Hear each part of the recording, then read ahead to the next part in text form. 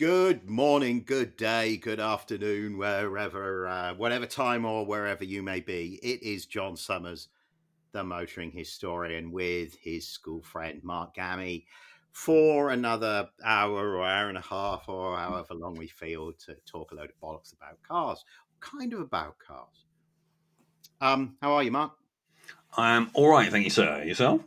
Yeah, I'm doing pretty good. We've had some stormy weather here in San Francisco, and the weather has got out nice again. And there was a whole 2 weeks that went by where the road was wet, and I didn't want to ride motorcycles, so I would look at the weather forecast and then be like, and it's only as I say this to you now, I think that's so bloody California to be like, oh, I just wait for a sunny day to ride. Because in England, I just used to go out and ride anyway. But I guess it's a combination of my old age and an increased sense of security and responsibility and all of that jazz. Mate, I'm a fair weather rider. I am a portly old git now, and I'm waiting for the blue skies myself. So, although I am going to get a dirt bike at some point soon, and then I will ride that whenever. So, Yeah, on green lanes, not on the road. So, yeah. yeah. I'm still trying to persuade Dana to acquiesce to Ollie riding. He was doing his goalkeeping practice in Sutro Park the other day, and some 5-year-old came by on an electric bike, an electric dirt bike, right? And I want to highlight, right, that I think at the moment, both legally and culturally, there is a gap at the moment around electric bikes, right? So, in other words, if I buy Ollie one of these $400 two-stroke Chinese but 50cc bikes that you see on Amazon for $300 or $400, right? If I buy him one of those, I'd have to go and pick it up in Nevada because they're not allowed in California. But let's say I shipped it to a PO box in Nevada or something, and then went and picked it up, and he could have it here. If he had that running around in Sutro Heights, right, somebody would call the police on him in no time at all, right? On me, right? Whereas this lad on the electric bike, because it's quiet, because it doesn't have clouds of blue smoke, he's just a little kid riding around on the electric bike. So Ollie was like, well, can I get an electric bike then? So I was like looking at prices and sizes and so on, because he's a bit bigger now. And I came to the conclusion that no, basically, because if I put him on an electric bike, that bike would be like the size of a KLX 110 or something like that now, like the electric bike would be. And that would be too big, right? That would be, the old woman walking her little yappy dogs. Instead of being like, oh, cute, the lads riding over the berms, it would be, you're going to run me and my dogs over. And, given how Ollie is on a pedal bike, I know how he'd be on a powered bike. So, he has this skid every time, right? When he comes to stop, he always steers a bit and then gets the brake on. So he does like a bit of speedway, right? He's going to fall off, right? But I told him that a month ago, and he's just been doing bigger and bigger and bigger skids and not falling off. So, what does Dad know? Well, those 44 teeth boys, Al did his review, didn't he, of the, was it a KTM 50cc or something like that versus the equivalent electric dirt bike? And his lad was basically pro electric. Yeah. Yeah, well, I mean, I was thinking. I've been driving the Mercedes. There's that old E55 I have, and it's so smooth, and the power is so instantaneous, and it has this sort of. I mean, it's why Jason's son called it the flying couch. I mean, it has that feel, right? All those characteristics are the characteristics of electric cars. It's like when Cadillac said they were going all electric, and they were one of the first makers to do it. Instead of being like, oh, what a disaster, I was like, well, those are the virtues of Cadillac anyway, the smoothness. And, I'm put in mind of, before the war, the Packards and the Duesenbergs and the Cadillacs of that era, the idea was that you couldn't hear it running. It was silent running. So the reason that you did 12 cylinders wasn't because it made more power because you could rev higher. It was because it delivered better torque and it was smoother and it was quieter. And the notion was that you could rest a quarter on the engine block, and the quarter wouldn't fall over. The thing was so smooth. I feel like we moved away from that true luxury, that notion of true luxury. Yeah. I mean, I don't know. It's the whole. I mean, electric is coming. It is the future, or whether and it looks like it's unlikely to segue sideways into hydrogen anytime soon. Even though that might be a better. The specific impulse looks to output or whatever it is looks a bit too weak. But again, I listened to a radio show today on the BBC talking on Radio 4, sliced bread, I think, as in, like, is it the best thing since? And they ask, sort of answer readers' questions. And even if you charge up your electric car at home and your previous car was, beyond economical repair, so there isn't the argument about whether or not you needed to buy one, you're still looking at between 50 and 80,000 miles if you only charge up at home, before you save the differential in cost between an electric car, electric Astra, and the equivalent, small diesel, which is a lot.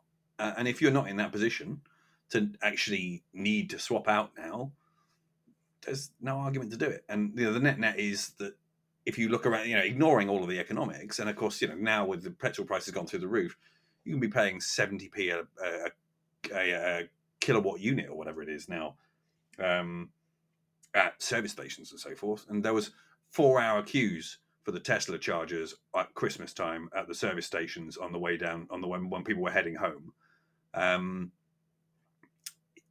The infrastructure is woefully lacking behind the governmental ambition, sadly. So it's yeah. I would completely agree with you there that the infrastructure is not there. I'd also put to you, and stop me if you think you've heard this one before, but I also put to you that I feel like the people who buy electric cars are the people who are least able to cope with motoring challenges, which are constituent of the electric car experience. So in other words, you need to plan where you're going to stop. You can't just drive and get there and gas up whenever. We've rolled back the convenience. And I was thinking about this with my mum, that when we were at school together, my mum didn't drive. And given that she has done since and gets on well and loves modern cars, my parents have a Volkswagen Tiguan, still like a 2016. She loves that. She loves the sitting up high. She loves the smoothness of the diesel. She loves the fact that it's an automatic transmission, but it's not slow. All of that stuff, right? That all happened. She didn't like the lights. She didn't like the choke. The choke terrified her. Between the choke and the clutch, you took those two things away. It made my mum mobile. It made my parents able to live out in the countryside. So, I feel like electrification has sort of rolled motoring back to the way it's that it not was. For that, is it? Or at least at the moment, in the sense that if you live outside of town and you do long journeys semi-regularly, it's not for you. Yeah. It's definitely not for commute, short run regularity. Yeah. And that's why, we've on our agenda of cars to talk about, but that's what I think's most interesting about a car that's not on our agenda to talk about, the Citroen Ami. Because that Ami is like, I know it's like made out of the same material as a porta potty's made out of. Oh, the Ollie. No, the Ami. The Ami is the little one. The Ollie's the one on our list that we can talk about in a minute. I don't think I've even seen the Ami. Oh, well, let's talk about the Ollie. And whilst we're talking about the Ollie, you look at the Ami. Our little agenda was about electric cars today anyway, and we're jumping around on the agenda, but that's you and me. I have seen that one. Yeah, sorry. It's quite cute. Yeah. So I think both of them are fucking awesome design. I get what, Lucid and Rivian are trying to do. But I'm just a bit like, that feels a bit like, I'm excited for the next Model T. It's the next Model T that really excites me. And it excites me in the way that when I used to sell tech products, I was interested in what the next generation tech could do. And yeah, I hated Tesla, partly because I just didn't know what to make of them. I just didn't know how to interpret them when they first came along, because it was fast, but without the fun, without the viscerality. It was, they had looked at what Porsche did and just did jelly mold size. And you were like, well, that's because Porsche are all about the 911. They have this like halo model. What's your halo model other than your founder's goddamn giant ego? Like I just... Yeah, you're waiting for the skyline. Do you know what I mean? You're waiting for the Yeah, Japanese to go, well, this is how we do it. And then you go, well, shit, that's effective. I like that. That's amazing. That's your own. You're not trying to be Ferrari. Yeah. The skyline being the ultimate expression of the Japanese, instead not copying anymore, but doing something terrific. All of them, just amazing, all on its own. Yeah, no, absolutely. Yeah. And look, I suppose it shouldn't have been a surprise that it came from Citroen. But yeah, I watched a review of that. I mean, and it's a show car, it's a sort of laboratory thing, but I mean, it's genuinely impressive. Loads of quality, cool and different thinking for the Ollie. I haven't watched the AMI stuff, but they had a couple on the picture, and I thought the philosophy is the same. The philosophy is the same. Instead of, do you know how heavy the Rivian is? It's like 7,900 pounds, right? It's like I said to Ollie, like that's 3 Mustangs, 3 of our Mustangs. He went 3. I went 3.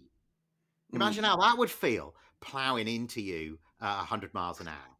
Like, and that was the main standout thing for that Ollie. It's like what, 2,200 pounds? Yeah, it's like 1,000 kilograms. Right, windscreen and the doors and all of that. All of that's fucking clever. But the main event about that Ollie is that it's about lightness. Well, and also they reckon because they can put a smaller, was it a 70 kilowatt hour battery or something in there, so therefore they can make the thing for 20 grand. Like 20 grand. That's like actually the price of a Golf rather than that plus 15 grand more. I mean, now I'm excited about electric cars, right? Tesla. Now we're really, and you said it came from Citroen. I looked at it being like, I'm feeling the Citroen 2CV here. The AMI was launched right alongside when Paris introduced their new 19 mile an hour speed limit, right? It's 30 kilometers or something. Okay. And I'm like, wow, Citroen have grasped the reality of urban transportation in the future. With that, the Ollie doesn't do any more than 69. That's it. Well, the AMI's even slower than that. Yeah. And what they've done is they've done one vehicle for people who live right in the city, and they've done another vehicle or for people who might want to go out of town at the weekend, but this is this is what I believe. I don't know France and French people very well, but in California, our friends that we spent New Year's with, that we're going to talk about their couple of new cars, Tesla Model X and Cayenne GTS later in the sort of little presentation in our little thing today. But, they would never drive, even though they would never consider driving between LA and San Francisco. You would fly. So, in other words, any journey that's longer than a couple of 100 miles, most people don't want to do it. In the pandemic, my wife moved to a stage where she doesn't want to be in the car for longer than about an hour. She's fine driving around town, but she doesn't know, when she gets out on the freeway, she doesn't know what to do. Now, me, I'm waiting for that moment where you can just sit there and survey the world. I feel like that's the big. I love nothing more than that moment when you're going somewhere and the car's packed and all the bullshit's done, and you're just out on the highway. That moment where you move into the left-hand lane and switch the cruise on. That's pinnacle moment. That's a Yeah. sports bike picking up the front wheel moment right Yeah, there. exactly. It's like, let's see what, like, Planet Rock's got, or a bit of Smooth Country. If I'm feeling like US vibes today, then let's see what's going on. Yeah, that's not what That's not what most increasing- people do, to be fair. and that's not what these electric cars are designed for. That's not what they're designed for. No, at and I all. mean, look, maybe this, what's that new Mercedes long tail thing that's like going for 1,000 kilometers of range on a single battery charge or something. I mean, it's ugly, but like whatever. I mean, it's a technology showcase thing. But yeah, I mean, I don't know. I mean, it's coming. But What do you yeah, think I about wasn't very Aura, excited. that's the top thing on our list, to talk about. That funky cat Aura, which at that time I'd not seen the Ollie, so didn't know what the Europeans were doing. I'd only seen Mercedes kind of doing that EQS blobby affair. That cat Aura, you can go buy that right now. It's 25 grand in England, something like that. You can't get it here. I am struck by it because I feel like electrification is going to be the niche that the Chinese need to build a market in Europe and later dominate. I feel And like I don't think they've delivered their Skyline. I don't know what their cars are, apart from copies at the moment. they definitely haven't delivered the Skyline. The Cat Aura is like a step on the road. And the Cat Aura sits really nicely against the Ollie because the Ollie has all this exciting design that's at an affordable price point, whereas the Cat Aura is at a similar price point, right? That concept car is not. I see those as similarly priced kind of. Well, the Cat Aura is something you can buy right now, right? I have to say, I didn't. I thought it was a bit dull. I mean, the guy seemed quite excited about it in the video in terms of its styling, but trying to look like sort of take Porsche styling cues on that sort of little car always feels like you're sort of fronting and maxing a bit. Yeah. I mean, like But really. this I mean, is just for our listeners, or one of them, me, whilst I'm editing it. Just for our listeners, Johnny Smith, Late Break Show, and he's my electric car guru. I realized he verbalized what I'd been thinking, which is that this antagonism between electrification and gas power is dumb. It's just dumb. There's room for everything, right? So he's like electric car guy. He's testing a VW Buzz at the moment, but he has a 68 Charger, which in England, probably wouldn't be my choice, but power to him. yeah, for sure. I mean, it's coming. I think it's got a use case. I mean, it really has. I mean, it doesn't fit my use case, but that I'm in a minority. I'm not the motoring public at large. So, yeah. I mean, and if I lived in town, you don't want to be starting up a straight six every time with a noisy exhaust every time you leave the house. I mean, it's a bit silly, isn't it? So it's. But I don't. So most of the times we take the Fiesta, but pottering around anyway. So Yeah. So I'm just looking at our agenda here. So whilst we're on the theme of these electrics, another unusual thing, I would go so far as to say bloody stupid thing, is the fact that you pay a premium, like between the Hyundai Ioniq 5 and the Kia EV6, or the EV6 and the EV6 GT. That's the two. EV6, EV6 GT, and Mustang Mach-E and Mach-E GT. The GT models deliver more performance for a higher price, right? So far, so normal. But they deliver less range. yeah, but people always wanted to dick measure, didn't they? I mean, it's like they want to go out and sit at the lights and show off to their boss how fast it can go. You could use when you dick measured your Cortina 2-litre gear against your colleague's 1.6L, there was a tangible velour sunroof and 95 miles an hour instead of 90 difference, right? There was a tangible difference. I don't believe the difference in performance of electric vehicles is remotely tangible. I don't believe you can use it. I can't use all my Fiesta ST on the road. No, you Let definitely alone. can't use the M2. I mean, but you can get away with the traffic light Grand Prix a bit better, I guess, given it's quiet. But I don't want. I'm a performance vehicle enthusiast, and I don't want the the the GT variety of it because I don't want to be worried. I'm more worried about range than I am about half a second off my 0 to 60 time. Yeah, agreed. Yeah, very much so. So why would you do the GT model? It's total dick measuring. Yeah, Well, utter dick measuring. And it was stupid with gas powered cars, but we love them and we're small boys. But now they're electric. It's like it seems like it's like a throwback to. but that was one of Tesla's main selling points, wasn't it? That it's faster. That you could have electric, but it's quick, and it looked like a boring blobby sedan, but it was faster than like a Ferrari. That was one of their things. I mean, Yeah, maybe they success. You see, I just feel this is a different technology, right? And I used to feel that I just wasn't enthusiastic about it. But then I think maybe it was because Johnny Smith did a video on that Cat Aura months and months ago, like maybe more than a year ago. And that was the beginning of me thinking, you know what? There's like the stirrings of something interesting happening here. And that Citroen Ollie, and there's other vehicles like that that we could talk about, but that Citroen Ollie, the AMI is what they've always done really well. It's like, it's like it looks like a disabled porta potty on wheels. That's what it with looks funky like. alloys.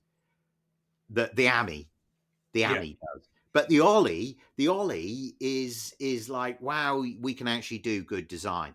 Because BMW, these electric BMWs, I mean, they're goddamn ugly.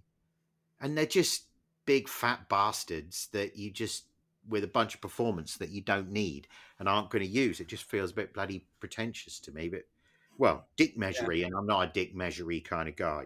No, So if they don't make them light, then the range is a problem. We're planning another couple of holidays this year. Angie's still waiting for her other operation. Therefore, it's probably going to be in the car. Therefore, I'm probably going to be doing, 500 plus miles a day for at least a few days, and I'm not stopping 3 times for a couple of hours at the service station. Like the irony of these vehicles with a range similar to one of my sports bikes, like you need to be gassing up as much as that, and it's called the GT. I mean, the whole notion of the GT is what Harry Garage's guy does. Is you have your yacht down in Antibes, you get in the car in the morning in your farm in England, you drive down there, you don't stop, you gas up. That's all. Yeah, it's. Hey, so why don't we move on to the Ferrari Purosangue? Now, you put this on our little agenda. I don't even know how to spell it. You had some piece about its suspension or steering. I would just preface my remarks by saying, yeah, all right, Ferrari SUV, vaffanculo. But I also feel you need to see these things in the flesh, really, to get a real proper sense of it. You also need to experience it in the butt somewhat. And I know from driving that 07 or whatever it was Durango that had the Hemi. I mean, it looked ugly. It was terrible. And when you sat in it, the interior and everything was terrible. And it was all absolutely horrendous, other than that moment where you came in the throttle and the V8 pulled it along, and that elevated the whole experience. The whole thing it wasn't like it was the V8. It was just that moment where you tipped into the gas that it elevated it far beyond any other SUV of comparable SUV. So the Purosangue, like, I get powerful SUVs is what I'm saying, but you couldn't pay me to have a Cullinan or a Bentayga. I mean, I don't want one. This is to be clear. But what I was most interested in, I watched a couple of videos on it. Just Harry did one. I think I watched another or part of another one. The most interesting thing I thought on there was, I mean, apart from the fact they're big now, some of these cars. I think it's got 24-inch rims on the back and 23 on the front. mean, that's a big ass wheel. Given older DRE was singing about 20-inch rims not that long ago, and they were big ass wheels, and now Yeah. Yeah. But Yeah, but he was also singing about his 98 Oldsmobile, well, which that thing, then yeah, which then was a $500 Beta and now is a full-on collector car. yeah, find one if you can. Yeah. Yeah, I mean, the most interesting thing about it, I think, is apart from the fact that obviously everything on it's an option, but I thought the suspension was really interesting. There's no anti-roll bars, so the way they manage compression and so forth, and suspension travel is they've got some clever sort of little motor with the smarts on it on the stanchion of the suspension, so you can use that on each corner to independently stiffen up and change the ride height on all four corners. So if it drives over a pothole, it can lower the wheel into the pothole, and then as it comes back up, it checks the road surface like 30 times a second or something. So it can then bring it back up again, so that it minimizes the amount it actually went in. So when you're hard cornering as well, it can stiffen up the outside and soften up the inside, so that you can corner flat. It could lean it in, but apparently they tried that. It felt too much. I feel like it's the 1990s and you're Murray Walker explaining Nigel Mansell's new Formula One car to me. It's pretty sick for something on an SUV. I mean, that word is not acceptable. It's not an SUV. I don't know what Ferrari called it. I can't remember, but that's what it is. So BMW don't build SUVs; they build SAVs, which are sports activity vehicles. I'll have you know, it's not. Fair enough, Beamer. Yeah, it's as I say, it doesn't fill me particularly with lust. I don't want one. I don't think it looks too bad. Yeah, it's just interesting to see them sort of loading in, doing a Ferrari and doing it their own way. And there's an electric motor on the front and so forth, so it can do four-wheel drive, but you still get a nose lift as an option if you want to lift the front end up. So it doesn't do that for you. It's all about performance and enhancing the driving experience rather than practicality. I've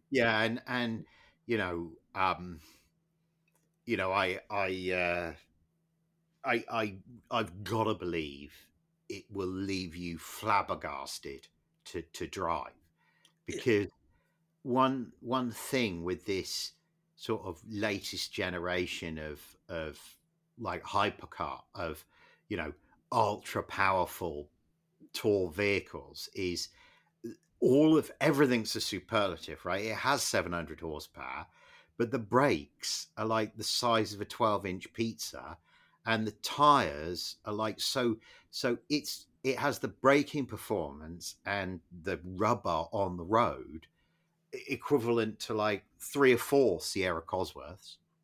Oh yeah, right? I mean, it'd be gobsmacking. Let's not mess about. But yeah, I mean, I can't say I want one. I don't really want anything in the Ferrari range much at the moment. I'd have a 296, don't get me wrong, but that's about it. I'm not really bothered about much else. I'd still rather an older one. Ollie and I went in Ferrari of Fort Lauderdale when we were in Florida, and I just let him wander, right? And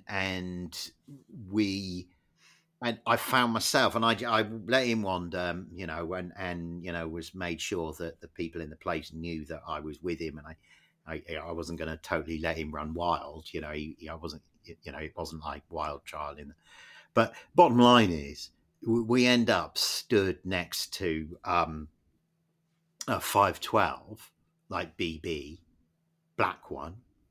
And I'm like, the modern stuff, I don't know. It's all about the scenario in which you could enjoy it. And with these things, if you drive them, you do love them. But I just don't feel the same lust for the modern stuff as I do for the older stuff. I feel a level of, I'd sell a kidney for the older stuff that I don't with the newer stuff. You also put on the agenda here this TTS Racing supercharged Hayabusa. Well, like, I mean, really, and this TTS supercharged rocket. What this is? There's some like hot rod company that do a boot. Yeah. It's TTS in the UK. They basically do modification packages for these bikes, and they're fully spec'd and tweaked, and yeah, I mean, and I put the figures on there just because it's sort of ridiculous to almost to think about the numbers. If you came out with on a top trump card 10 years ago, you'd be like, yeah, chin on. They're not real. But yeah, I mean, a 9-second quarter mile, 220 miles an hour for the supercharged Busa, and the rocket, supercharged rocket is 270 foot-pounds of torque. I mean, are you kidding me? You remember years ago, Newton and I went out to the Mojave Desert with our CBR 600 I've got to do land racing stuff and continually failed tech inspection, basically. Just nothing like prior planning to avoid piss poor performance, let me tell you. Whilst we were out there, one time we got talking to a couple who were... Well, they ran a pair of boosters, one supercharged, one turbocharged. Both of them had gone more than 200 miles an hour. And their background was, her background was master mechanic, engine builder in the aeronautics. He built the bodies for Tomahawk missiles. They're handcrafted. That's what there's like a bunch of craftsmen around, like, who fucking knew? Well, these bikes were so... Well, obviously we looked at the bikes, gushed over the bikes, learned the people's stories. The bottom line is that the bike needs to be supercharged or turbocharged to do more than 200 miles an hour. You'd think out of the can the Busa could nearly do 200 miles an hour, and those early ones could do like 193 or 199 or whatever you believe. The bottom line is, now at Bonneville, at least, where the air's thinner and where you have the traction problems, you need, or Mojave, you don't have the same thin atmosphere issues, but you still have, you need a shit ton more than 250 horse. I think if you had 370, I think it could probably do 250. Not that I'm like an expert. Who knows? I mean, because it's an odd thing. I mean, because you can do the other way. That Alan Milliard video that I sent out of that he's custom made a Viper 8-liter V10 motorbike. I mean, that thing do 200 miles an hour. And the onboard video he showed of it was like a gentle quarter throttle run, and it still knocks over 200 miles an hour. So, but I mean, it's an amazing engineering project. The guy's a genius, but it's an impractical bike. I mean, clearly, it's just way too big and long. The engine is a stress member, even, and it's still massive. But it's cool. But yeah, I mean, I don't know. Sorry. No. I was just going to say the top speed runs. Sort of, I didn't see much point in them, and then spending a day at Speed Week a few years ago on holiday. I mean, it was cool. It was great fun. So if I lived near there, I would find a reason to have some sort of project to go and do high speed runs. No question. I was really into it years ago, and I did a bit of stuff out there on bikes, and I've thought since I would go back with cars. So I have that 5-liter Mustang, and I often knock around the notion that if you just called up Ford Racing and bought a crate 500 horse Windsor, I could pay Campbell Ford the $2,000, which is the factory rate, to do a motor swap, and that caged SN car 95 Mustang GTS, it'd probably do, I don't reckon 200 miles an hour. But if you think of it, right, the Ferrari Daytona could do 174 with 350 horse, right? The M5, the E39 M5 can do 186 de-restricted with its 400 horse. With the 500 horse that an E60 M5 has de-restricted, that could do 206. My E55, which is 359 horse, it's an O2, the last of the like W210 blobby eye ones.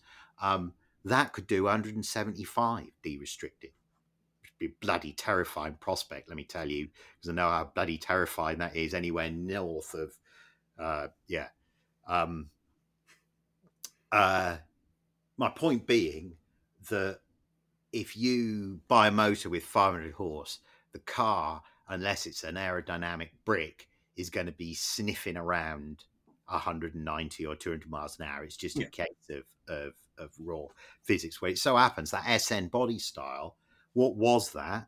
It was the jelly bean era. It was Ford took a Fox Mustang and thought, how can we make this aerodynamic? And that was the SN95 car. So I feel like, you might say, well, E60 is much more aerodynamically sophisticated than shitty old Mustang. And I might agree with you, but we'll wait and see if you taped it up properly and all of that, So I've thought about that, but I've also thought, it blows a tire and it's over, right? No, is it that worth pursuing? No, I agree with you. The idea of spinning out and rolling it doesn't appeal much. No, well, and let's be real. You're the one checking the tire pressures. You're the one that missed the fact that you ran over a nail or something, which just made a little cut in the tire, but 195 miles an hour, that little cut was a big tear, and you're eating hospital food despite the roll cage in it. I'm too old to have upside down accidents. Is the bottom line. That is a fair point. So we did our New Year in Santa Barbara with this family that we've got to know quite well. I mean, I guess Dana's known the girl since she was, I say girl, I mean middle-aged woman now, but since they were at college in Paris together years ago. Anyway, bottom line, this is not some bloody soap opera about their family. This is about the cars that they have. So she had a Tesla Model X, right? And remember, I told you the door fell on her head, and the shoddy build quality. He is not a car guy, and he commented to me on the shoddy build quality. He's not a car guy, but he is a Porsche guy. So the comparison, I think, was quite noticeable and jarring for him. And after the door fell on her head, I mean, you're like, anyway. So I was quite surprised that she had another one. It looked at the Audi e-tron. Nah. Needs 3 rows, no 3-row BMW. It's not coming anytime soon. So, the lease was up, so she had another one, right? Now, again, right, you can do the Plaid or the Range. She was like, I bet you'd have had the Plaid. I was like, actually, no. Because of we just talked about this with the EV6 and EV6 GT and Mackie, and, I was like, no, I wouldn't actually. So this one's grey, and the interior is noticeably nicer. I'm not somebody who really compares this stuff, but the interior on these new ones is noticeably better. But it has one of these Space Invader, Top Gun Maverick steering wheels, right? Where it's not a complete wheel. It's not just squared off at the bottom. It's only it's between 9 o'clock and 11 o'clock on one side, and 3 o'clock and 1 o'clock on the other side. So she was complaining about that. And we went out for a little drive. Well, I mean, we were just hanging out. So in the time that we were there, when we were going out, I happened to be sat next to her in the passenger seat one time when we were driving. And in normal operation, it's not a thing, right? But when we were going up some winding driveway, she'd been complaining about it, but actually watching her use it, it was not like a steering wheel, but it was arguably better because you could just put your hand underneath it and push it. The whole thing was like a large PlayStation console, like controller, rather than So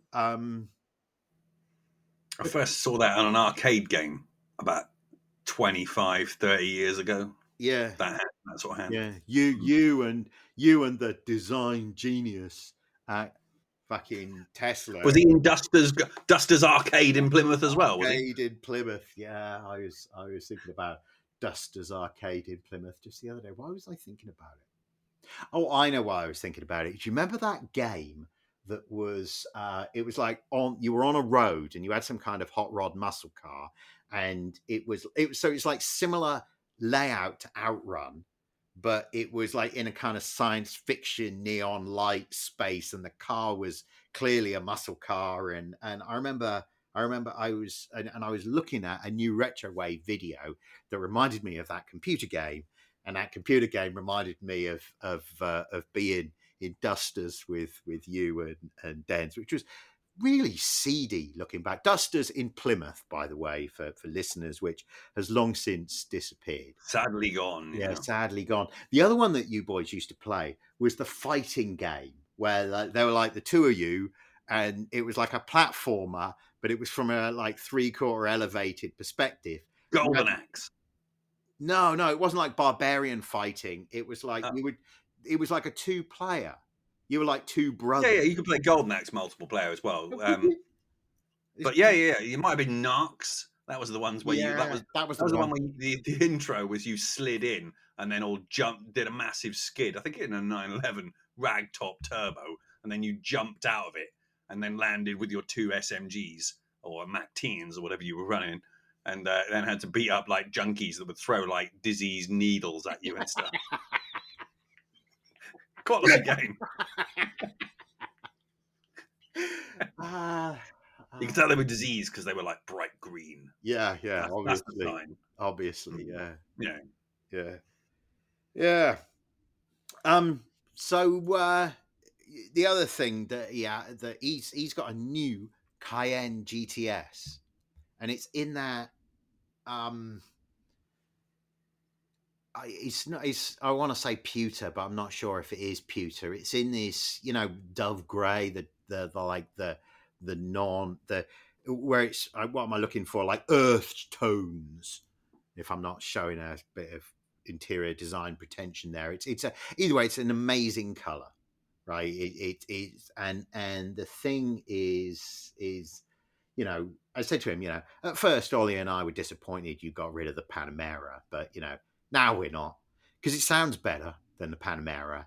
And, for most of the people, most of the time in California, he's right when he says, I got the Cayenne because it's higher. It's like higher up. It's easy to get the kids in and out. My first thought was, well, you've got one bloody SUV. Why do you need another one? But the point is that people know what's right for their lifestyle. And having spent that time with them, I can see why he was like, Ollie was like, can you put it in Sport Plus? So he did, right? But like sat behind other traffic, so he's going and having all this like falling into potholes and having this like savage throttle response and snatching at gears driving down the high street. And I'm like, no, this is for the motorway on ramp. This is the yeah. I spent most of my time in the M2 in comfort, mostly because unless you actually want to drive, it's just uncivilized. Yeah.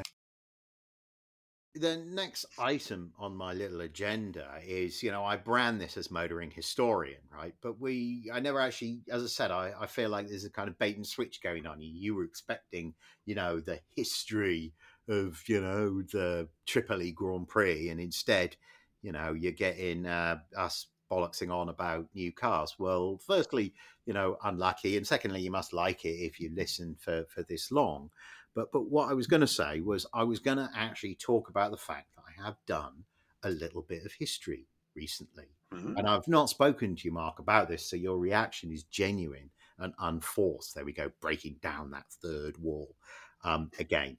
So I wrote a piece about the Silver Arrows, the German racing cars from before the Second World War, Auto Union, kind of like modern Audi and Mercedes-Benz, and, really, I think, the basis of modern Formula One, in that, it's like a pinnacle technical competition as a national competition. You know, it's the traveling circus. To me, that was the beginning of the traveling circus. Now, after I wrote the paper, the person that reviewed it said they thought that was maybe present in the 1920s, and I'm now going to have to go away and do another load of research to see if I think that I just was wrong, or if I'm going to try and defend my position. And I guess that's the bottom line with this work, was that I did a lot of reading, but the reading that I did was mostly in the 1990s. And I missed this one crucial book that was published in 2008, which is basically everything that I'd written about, but of course done much better. Not least because the bloke that wrote it is German, so can read all the German language books. And the bloke reviewing my essay was like, yeah, but you basically say most of the sources are in German. I can't read German. And also, the sources that you have used, you've gone on to say, well, they're biographies that were written after the war, when the drivers and the team manager and so on, they're all trying to distance themselves from everything that was Germany in the 1930s. So, I had basically said that I felt that they'd done the different drivers that I looked at four. I basically said that I thought they'd done quite a good job of being apolitical. And the reviewer has said, on the contrary, have a look at this other book written by this German bloke who dug deeper into the past and found that, the bloke that said he'd never worn a Nazi uniform, there's a ton of pictures of him doing it. That when Rossemeyer was killed, he was like David Beckham in terms of being outside of motorsport. He was an icon in the popular imagination because, he wasn't married to Posh Spice. He was married to a woman aviatrix, one of these like acrobatic distance flyers. Ellie Beinhorn was, anyway, whatever. The point is that she's almost more interesting than him if you read about them. The relationship's really interesting. Anyway, where was I going? I was going somewhere. Are you talking about the source material and the chap having done deeper research and some of the stuff that they purported not being quite on the level? Oh, the bottom line was I'd just not read the right book. And the book was published in a period where I thought I'd read just about everything there was to read. So I got egg on my face somewhat. I do feel that, and I've moved from the stage of being miffed that I'd done that, not miffed at the message or the messenger, miffed at the fact that I'd done that, to feeling, well, all right, I need to go away and do a lot of work to kind of restructure what I'm doing. And I should say, what I've tried to say is in an era of government, where government is putting pressure on people to do things that are not ethical or not moral, how do people respond? And how do people who are in positions of not leadership, but positions of kind of responsibility, how do they respond to that? So I talked about von Brauchitsch, the Mercedes driver, Caracciola, the other Mercedes driver, and I misspelled his name throughout. Fucking embarrassing. But it's my poor attention to detail, right? I didn't Grammarly my own piece, like Easy done, mate. Yeah. You'd think I didn't have any experience editing other people's work, wouldn't you? Hermann Lang and Hans Stuck, and I guess von Brauchitsch defected to East Germany after the war, and it's all a bit of a sad story. The Belgrade Grand Prix of 1939, right? 4 days after the war started, 4 days after the invasion of Poland, the morning that Neville Chamberlain declared war, Lang came down to breakfast. Neubauer, the team manager's like, where's Brauchitsch? He's like, oh, I don't know. Brauchitsch gets in the car, drives to the airport. Von Brauchitsch, Neubauer gets in the car, drives to the airport. Von Brauchitsch is on the plane. The plane's about to take off. He pulls him off the plane and says, "You've got a race." Only subsequent, this is what he says in his biography, right? So who knows whether or not it's true. He says, "Only subsequently did I realise that the plane was going to Switzerland." So this son of the Prussian military family is, fleeing to. So you've got. So I got to think. So clearly, right, this was not somebody who drank the Nazi Kool-Aid, right? Despite the fact that he's like a Nazi poster child, despite the fact that he's appeared in a movie, with like a Hollywood actress about a racing driver, and he's a movie star. So he was the one guy, and I've a signed picture of him, right? So I feel like, which I bought 20 years ago, 25 years ago now. So he's always been the figure for me. That photograph that got me involved with the Silver Hours in the first place, of the 1937 British Grand Prix. There's a photograph at Donington of the car wheeling up the hill, like it's doing a wheel stand. It's 2 wheels off the ground. That photograph is of Von Brauchitsch, and that's the picture that I would say didn't just get me into the Silver Hours, got me into Formula One, got me into motoring history. It all stems from that one picture. So hence my interest in Von Brauchitsch.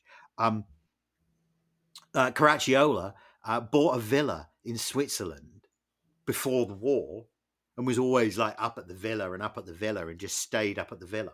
That's what he did, basically. And my thought about that is that, he was the most successful driver of the era. And you can say, well, he was not as fast as Rossemeyer, and Lang was better by the end. And I think those things are absolutely true. But I feel like anybody who can come out of the whole debacle of the war and, the whole like thing as slickly as Caracciola did, I'm reminded of the circuit that his villa in Lugano is closest to is Bern. And the feature at Bern was cobbles, and it was like fast and sweeping. If you look at a track map, a lot of the corners are kind of Thruxton churchy, but over cobbles, and it would rain a lot. So you can imagine what that was like. So anybody who can slide and 500, 600 horsepower Mercedes-Benz Grand Prix car at 150 miles an hour, which is what it took to set a decent lap time then, this was drift-tastic and yeah. So, and as I said, Lang's working class. Lang's a motorcycle racer, has a good career, has brothers who are killed motorcycle racing, who still has a good career. But then when the Weimar Republic collapses, loses any chance of being a racing driver, and has to like try and make ends meet and survive any way he can, ends up working for Daimler-Benz, ends up being on the Mercedes team, actually being I can't remember who's chief mechanic, but he was chief mechanic. And then in his biography, he describes this train ride back from Monza after they'd done some testing up back to Stuttgart, and sharing the carriage with him was this other mechanic, Zimmer, who he'd raced with years ago, and the car designer, and the race, and until that conversation where Zimmer and Lang had been bantering about some oil that Zimmer had borrowed for a race that they'd done like a decade before, a hill climb, like a motorcycle hill climb. Zimmer was basically, Lang won everything, right? There was this period where Lang, and that's what Zimmer alluded to. The designer, whose name escapes me, heard that and from then on wanted campaign to let Lang drive the car. But the whole social class thing meant that Lang wasn't really allowed, and eventually he got there. But the first time he ever drove a Grand Prix car was the 646 horse Mercedes W125. Like that was like his introduction. There was no like Formula Ford or anything like that. There was no warm up. There was like straight out there. And the circuit, if you Google up a map of the Melhalla Tripoli Grand Prix circuit, If I tell you it was faster than Spa, faster than Monza, the average speed, and it's all like these crazy sweeping turns through, like, between palm trees and so on, because it's like the North African coast. It was when Mussolini had his like ambitions, his colonial ambitions, and the Tripoli Grand Prix was like a showpiece. It was like a resort. It looks like Cuba used to in the 1950s. That's how it that's how it looked. He won first time out. Like, unbelievable. Like, That is unbelievable. So Lang and then Stuck. And Stuck's the really interesting one because his wife had a Jewish grandfather. So although officially she wasn't Jewish, the brown shirts had all these like spit on stuck kind of campaigns going on, right? Well, you know what Stuck did, right? And this is just like eye popping, right? He wrote to Himmler and said, "Can you stop this?" So Himmler organized for it to be stopped. I mean, okay, go to the head of the problem, Right. I suppose. Yeah. Right. He went to Hitler and said, I really want to do the land speed record. The Brits hold the land speed records. I'm mates with Malcolm Campbell. Like, damn it, I want to do the land speed record. And Hitler went, great, go and do it. Go and do it. I give this project my blessing. So they designed the car, this Mercedes T80. That was the if you Google that up, it looks like it's a bloody spaceship. You've never seen. The Allies, when they found it, didn't know what it was. They thought it was like a Nazi super weapon. They had no idea what it was. It was Stuck's land speed record car. And when Stuck heard rumors that he was not going to be the driver, that the people around Hitler wanted to put somebody who was like Lang, a working class hero, not foppish, traveling aristocrat with a Jewish wife who was a tennis pro, by the way. They were totally Gatsby, racing driver and tennis pro. So there's a whole like social class thing going on there as well, which we see reflected in the modern era somewhat as well. Where was I going with Stuck and the when he heard that they were going to put someone else in the car? Oh yeah. He went to the Berlin Motor Show because he heard Hitler was going to be there, and walked up to him and said, "Who's going to be driving the land speed record car?" And Hitler went loudly so the whole entourage could hear, "Stuck will be driving the land speed record car."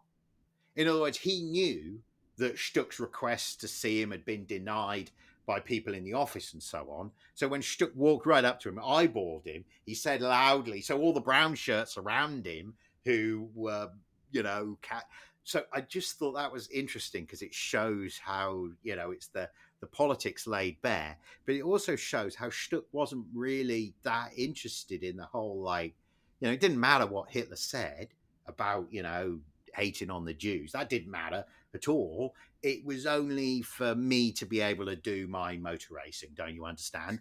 And similarly, Caracciola with being like, well, this is clearly a load of bollocks and this bloke's a wanker. He delivered him a Mercedes in 1926 and Hitler gabbed on a lot and, and was unimpressed. Well, at least that's what Caracciola says in his biography post-war. Pre-war, he says something slightly different, but, post-war, he was up in Switzerland, right? He wasn't exactly trying to be like, hang on a minute, I can't be involved in this. They were just about wanting to go motor racing. But the final, what I want to end with, and it's just, just so telling of the time, right?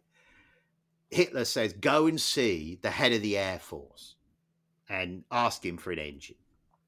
So Stuck goes to see this guy, Ernst Udet, who was a World War I fighter ace, and says, can I have one of the most fuck-off engines you've got to build this land speed record car to go faster than Campbell and Seagrave and these bloody Englishmen?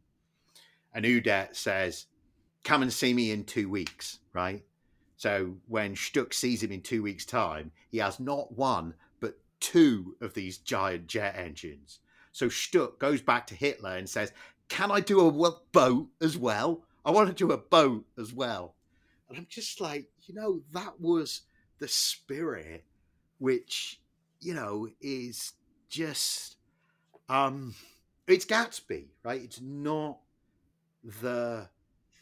it's so to be like, and with our eyes, we look back and we say, well, should you really have been, so keen to do the land speed record that you were happy to drive a car with a swastika on it, even though you absolutely knew how evil the policies were and how they affected people. The Gestapo raided your hotel room one Monaco Grand Prix weekend.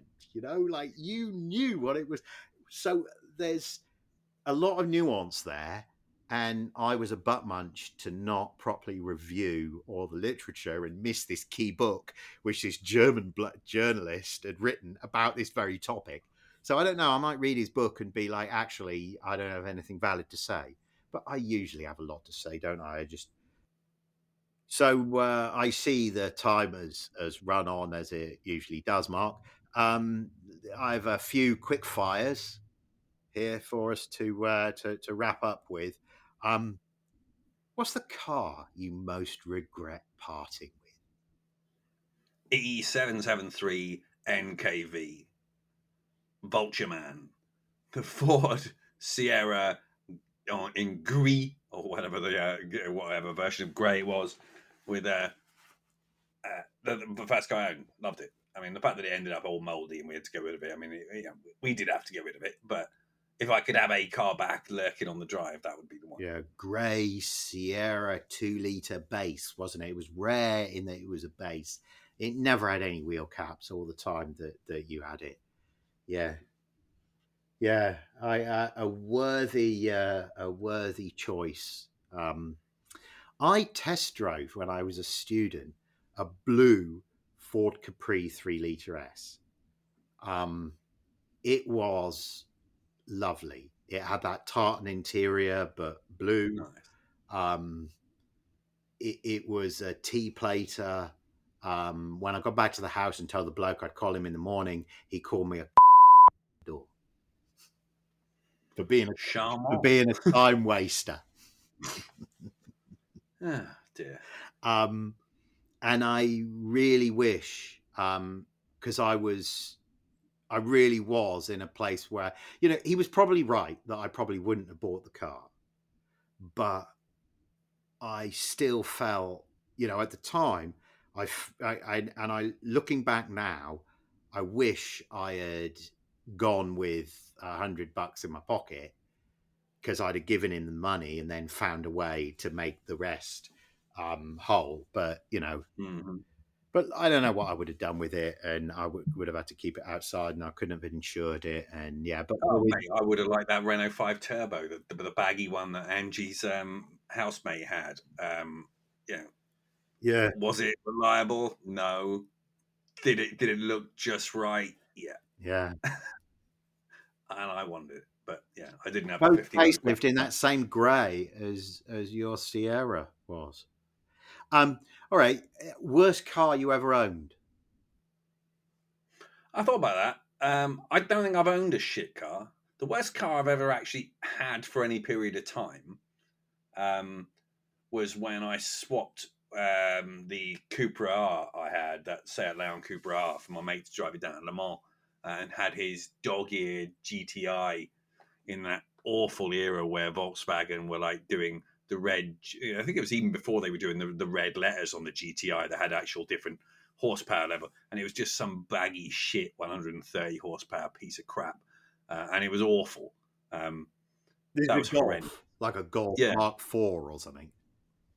Yeah, it was like ugly and slow and knackered, and I hated it. No wonder he needed the Cupra to go to Le Mans. Well, I mean, it was about 5 times the car in every way. It was just so much better looking, better performance, just better. Most loyal dog? I've never owned a dog. No, not actual dog, like car. I feel that ought to be what can I remember the reg of this one? Was it R323CNE? That red Laguna company car I had. That was a beater of an old dog, and I kind of loved it. It was shit, but delivered in a sort of enthusiastic French way that made it good. I liked it. It went dirty and handbrake turned regularly across the dirt drive to where I was living on that farm. Well, with you for some period of time. Yeah, I have fond memories of that car, even though it wasn't a good car, if you know what I mean. Yeah, the pool car. Mm-hmm. I would pick that black Mondeo ST24 that we use. Bomber. Yeah, that I use for. We did 6,000 miles in that car between us, didn't we? Over 2 or 3 different summers before it succumbed to the great Scrapman in the sky. But yeah, really sad to see that car go. Really wish I could have found a way to keep it. That Yamaha motor, what a gem! I mean, that was a fast car, utterly clapped out. I mean, I paid. I mean, we went together to look at it, didn't we? What did I pay? 350 quid for it, 320 quid, something like that. I did not pay a lot of money for it. What's the best road that you've driven in Europe? We talked about America a couple of, or maybe last time, didn't we? Best road. Ooh, that's difficult. I mean, there's some excellent roads around the Nürburgring that are better than the Nürburgring in lots of ways. You could say Spa in that technically it used to be roads, but and that's cheating because it's a track, but it is amazing. I don't know. There are some great roads in the Alps. The road, if you don't take the Mont Blanc tunnel and you go up over the top instead from wherever. I'm trying to remember where we were, but doesn't really help people to find it on the map, unfortunately. If I can think of it, I'll put a link in it. But I had a wonderful period where I was driving that Megane RS, and about 8 bikes of various naked and sports bike types came past, and the gods were with me for a bit in terms of traffic flow, and I was able to sort of clip along behind them at about 95 to a ton 10 for about half an hour on sort of wonderful long sweeping roads, on the plain in between the sort of the mountaintop bits, just stunning. So, and some of the roads up out of Italy around Lake Como. Lake Como is just too nadgery, but there's some nice roads around there. Como, I haven't got a top road, to be honest. I need to work on it. Como's where Caracciolo lived. That area. Oh, it's gorgeous. Yeah, it's just gorgeous. Lugano.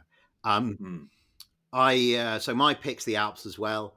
I drove from Turin to Chambéry to retrace Giuseppe Farina, first Formula One world champion, to retrace his last drive.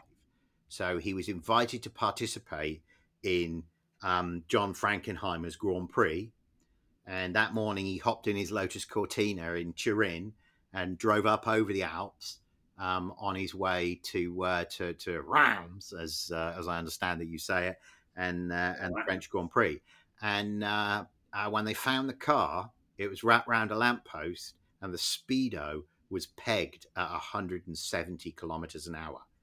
Which, if to understand it, that's about 115 miles an hour, which is about Lotus Cortina's maximum.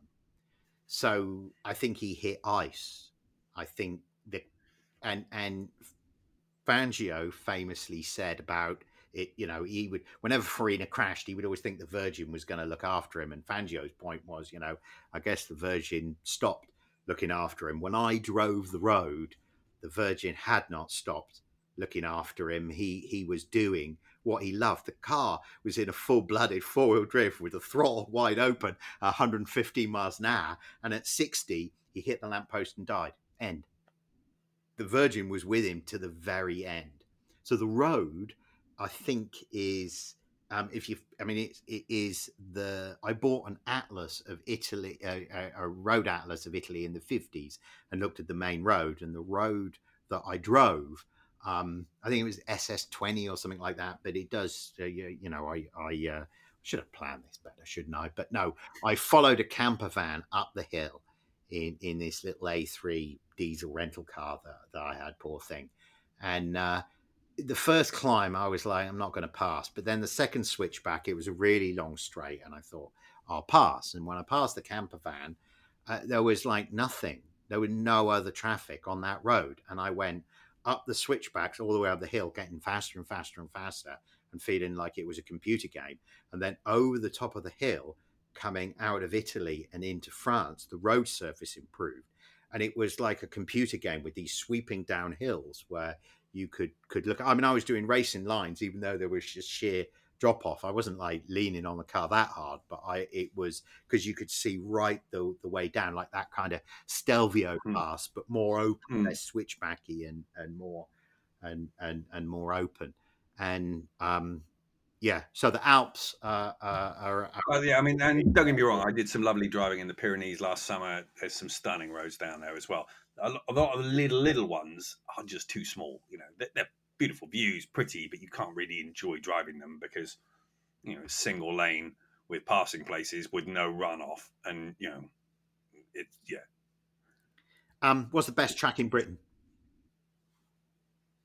I can only say the ones I've driven on, which is only a few. I've done Thruxton, I've done Brands Hatch Indy. I mean, the one I liked the most that I've driven was Donington. There is a cheat here, isn't there? Is the TT course, really? But if you discount the TT course, I had Thruxton. I was between Thruxton and Alton. I think Alton's good. I've never done track day at Alton, so I don't really know. But but Thruxton is Thruxton's quality, yeah. You've got $100,000. What do you buy? 100 grand. What do I buy? What, in one thing, or am I buying a small garage full of? Your choice. Oh, and in which case, I buy probably a nice, tidy 997 GTS. Sorry, 997 Carrera S with the right kit on it, with the right alloys on it. I buy a dirt bike. I might even buy one of those BMW M1000Rs because I quite like the idea of that ridiculous 200 and something horsepower in a naked. Because increasingly sports bikes they make less because they're even more ridiculous to ride than supercars, in the sense that you can get there even faster than the supercar to the not just the license losing, but to the the accident is wetto sort of time, even more scarily fast. But yeah, and then I don't know. I kind of like the idea of having one of those. If I can get a dog-eared 760 IL or M60 or something, M6 or something like that, so I can have a nice four-door car as well, you know, but with ridiculous power, and then I'll keep the other 15 grand to put fuel in it for about 3 weeks. Amen. I would do, and I did. This is like an off the cuff. I've not thought too deeply about this. I would do. I really want a dually Ram. I've not like got out of the way of. I know exactly the year and the spec that I want. It's taken me a long time to get, but I really would love a 2-wheel drive extended cab 2016-17 dually Ram.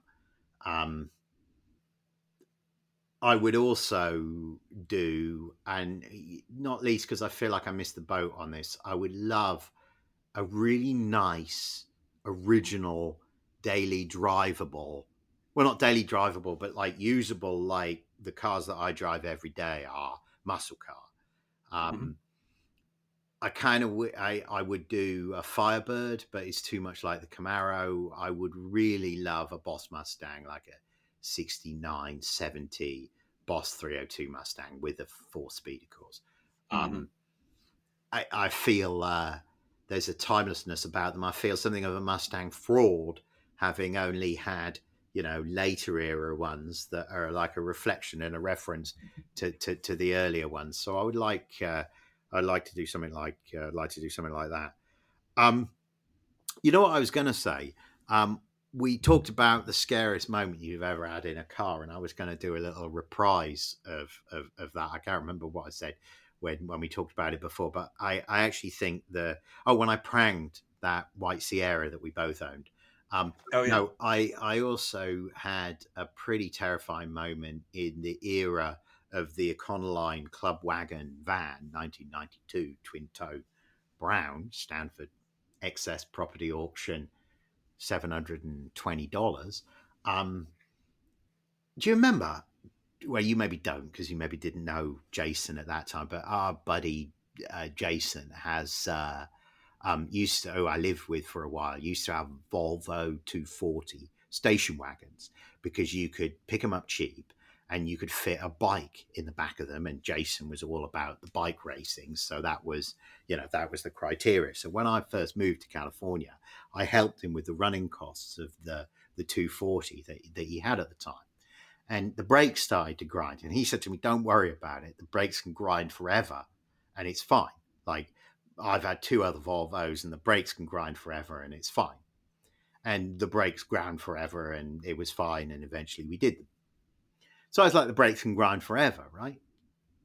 That was my thought with the van. Well, I'm telling you, they can't because the pedal went to the fucking floor when I was trying to get slow from like 80 to 60 to merge with traffic, to an extent that I abandoned any attempt to merge and continued on because literally the pedal just went straight to the floor and I pumped and nothing happened. The pedal was so that was a pretty sphincter clenching moment. Yeah, that would pucker one up, wouldn't it? Yeah. What are you reading at the moment? Um, We're plugging the book. You're not reading anything because I am. I've just been spending all my time writing and editing and writing and the Chronicles of Alvar and Clarence. Go to Amazon and buy it now. I am reading a biography of David Pearson called 21 Forever. And motor racing biographies are often lightweight. And I think this qualifies as the most lightweight motor racing biography I think I've ever read. And I think the real tragedy is this is apparently the only one. There are no other. Maybe he was as simple as he comes across. I don't mean simple as in dumb. Maybe he was as much like a character in a country music song as he seems to be. I don't know. It's I crave more depth. There's more depth with Junior Johnson. There's more depth with Richard Petty. I'm struggling to find it with this David Pearson biography. All right. Really appreciate your time again, Mark. We've just ticked over. It's all good, man. Have a good one, and I'll speak to you next time. Ciao.